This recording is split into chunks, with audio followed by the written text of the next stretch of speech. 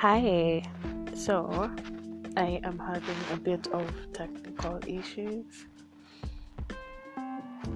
I'm recording this for the second time, by the way, and my first podcast, I was constantly I did the first one almost 20 minutes. I can't upload it, there's an issue, but I guess it's part of the learning process.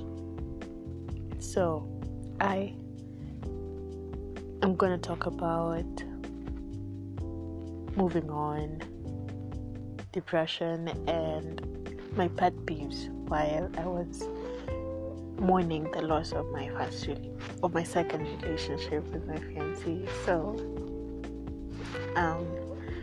I genuinely just don't like people who downplay your pain.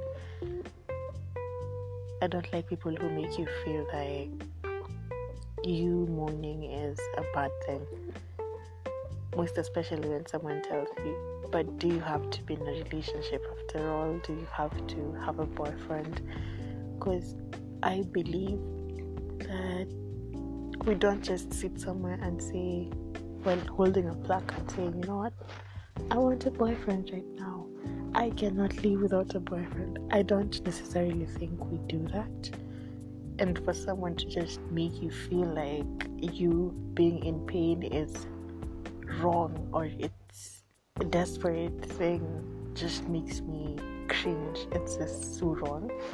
But I do understand this ignorance and the people who don't understand this thing. So if you're one of those people, then trust me, when we're going through pain, it's something we don't expect to just cross our paths. Like when you're in a relationship with someone, you're talking about how you're gonna build your home, you're talking about how many rooms they're gonna be inside that house, how many kids you wanna have.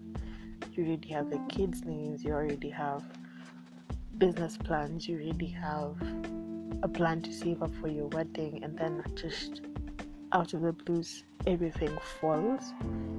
I don't really think it's something we see coming. So I don't like it when someone just tells me, you're too young to be doing this, you're desperate. I don't like it because I'm not desperate.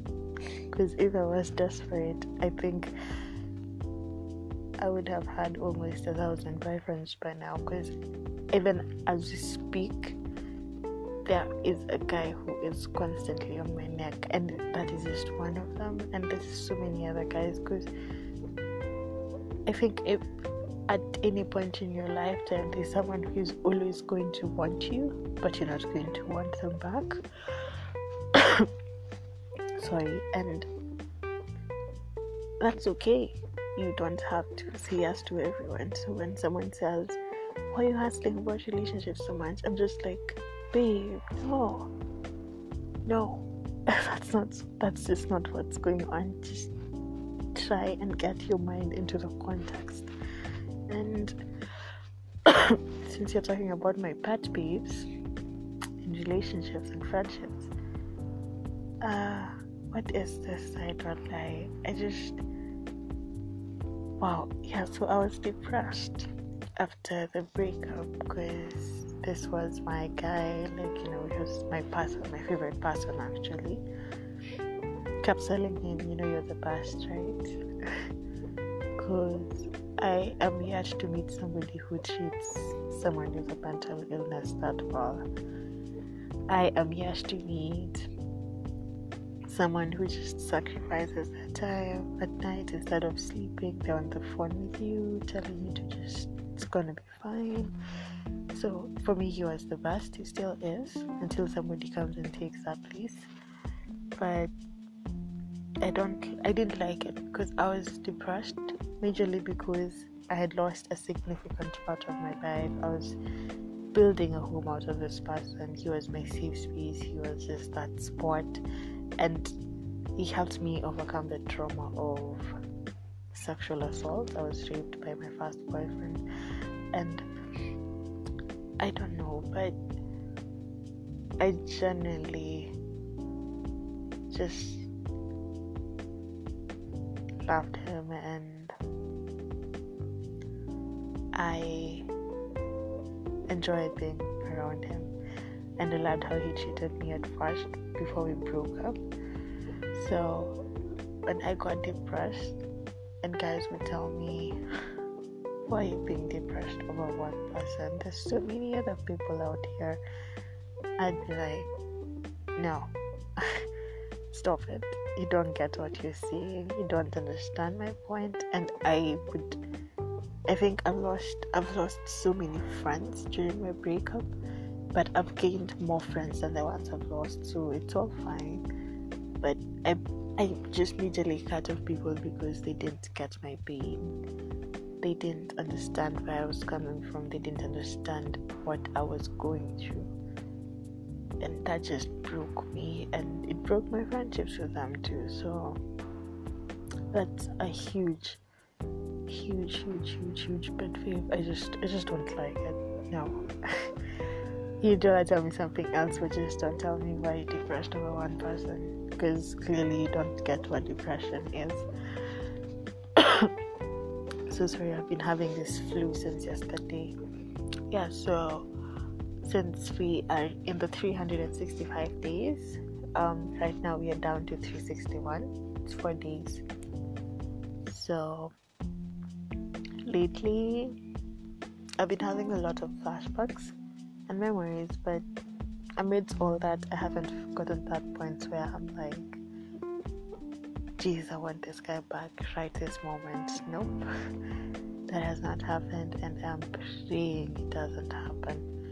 I was in church yesterday and I saw him, and I just didn't feel anything. I'm just there, yeah, just calm and fine and happy. And for the past couple of days, I've been happier than I've ever been, I think, in a really long time. And it just taught me that, at times we can be in situations where our happiness is dimmed, our shine is just not glowing anymore. And it's because we just force ourselves in situations you're not even supposed to be in. So, in whatever you do, always choose a place where you are appreciated, a place where you feel seen and you feel loved. I think that just makes you happy. Like right now, I have a circle of new friends, and I'm just thriving and I'm happy, and I haven't been this happy in a really long time. So in whatever you do, just remember that you are amazing, and you need somebody who reminds you that you're amazing. So today I was stalking my crush. I have a crush on someone, and I see this post that says, loving someone is not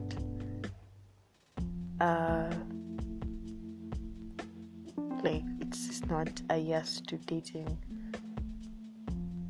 someone who doesn't appreciate you. Whether you love them or they love you back, but they don't show it in their action.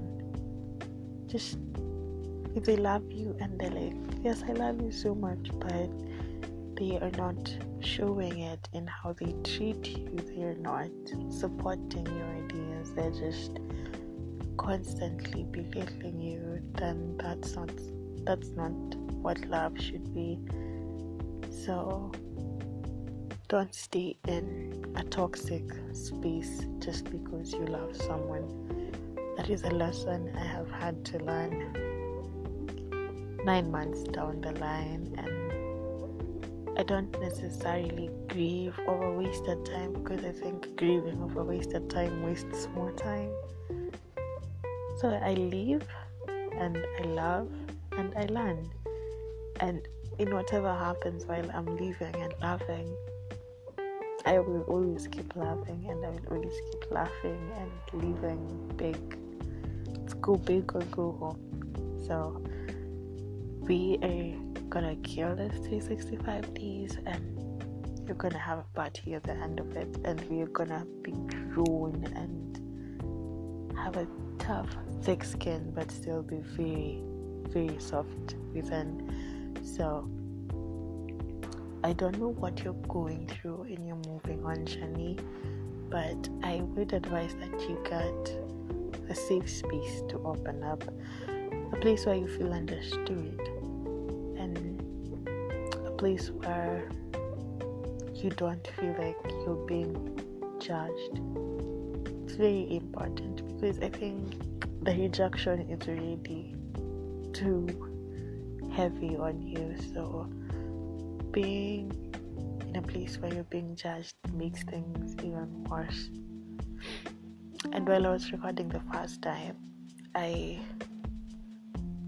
was feeling a bit sad, because I don't know if you have a friend going through depression or not, but I've been going through on and off depression for almost 9 years now, and sometimes I don't even get myself. But there's a time I was in a space where I genuinely didn't even want to live, and if I read a text of someone saying, I just want to kill myself, it just takes me back. So I read a text and I was just feeling really low, and I was just saying that at times we go through so much that we can't see the light within us. We go through so much dark times, we go through such a bad storm, it's storm after storm after storm. You just see constant darkness. Maybe you lost a loved one, then you lost a job, then you lost some money to thieves, or then you lost your home, and you lost almost everything. But we keep forgetting that we've not lost ourselves. We keep forgetting that we still have breath within us. Like Maya Angelou once said, as long as I have breath within me, I am going to fight, because life is all that matters. Just you're allowed to be, you're allowed to cry, you're allowed to feel bad, you're allowed to sulk for days on end, but you're not allowed to give up. That is not something we are going to sit here and condone. And I said, when I was speaking to my therapist one time, she says, you've been shown how not to live, so that's not a guarantee for you to kill yourself, because yes, you've gone through really tough things, but at the end of the day, you've been shown so much that other people haven't been shown, and they're counting on you to show them what not to do. They're counting on you to tell them that this is not right, this is right. And I am in a space where right now I know death is not a solution. Suicide is not a solution to any problem you're going through. Fight to the end. It's either flight, fight, or freeze. And I think winners fight. If you want to be a victor in recovery from trauma, from addictions, fight to the end, but do not expect to win in the first try. You're going to lose. You're going to cry, you're going to lose so much, you're going to sacrifice a lot, but at the end of the day, fight. Don't give up. Don't ever give up. Don't give up. Keep fighting, keep walking, just keep breathing. Just fight till the end, and the Lord is right next to you, fighting with you. He is holding your hand, so trust me, you're going to win. We are going to win, and I pray that you find light and clarity in whatever struggles you're going through. Thank you for stopping by. I've been your host, Barry Laponde. This is Through My Eyes.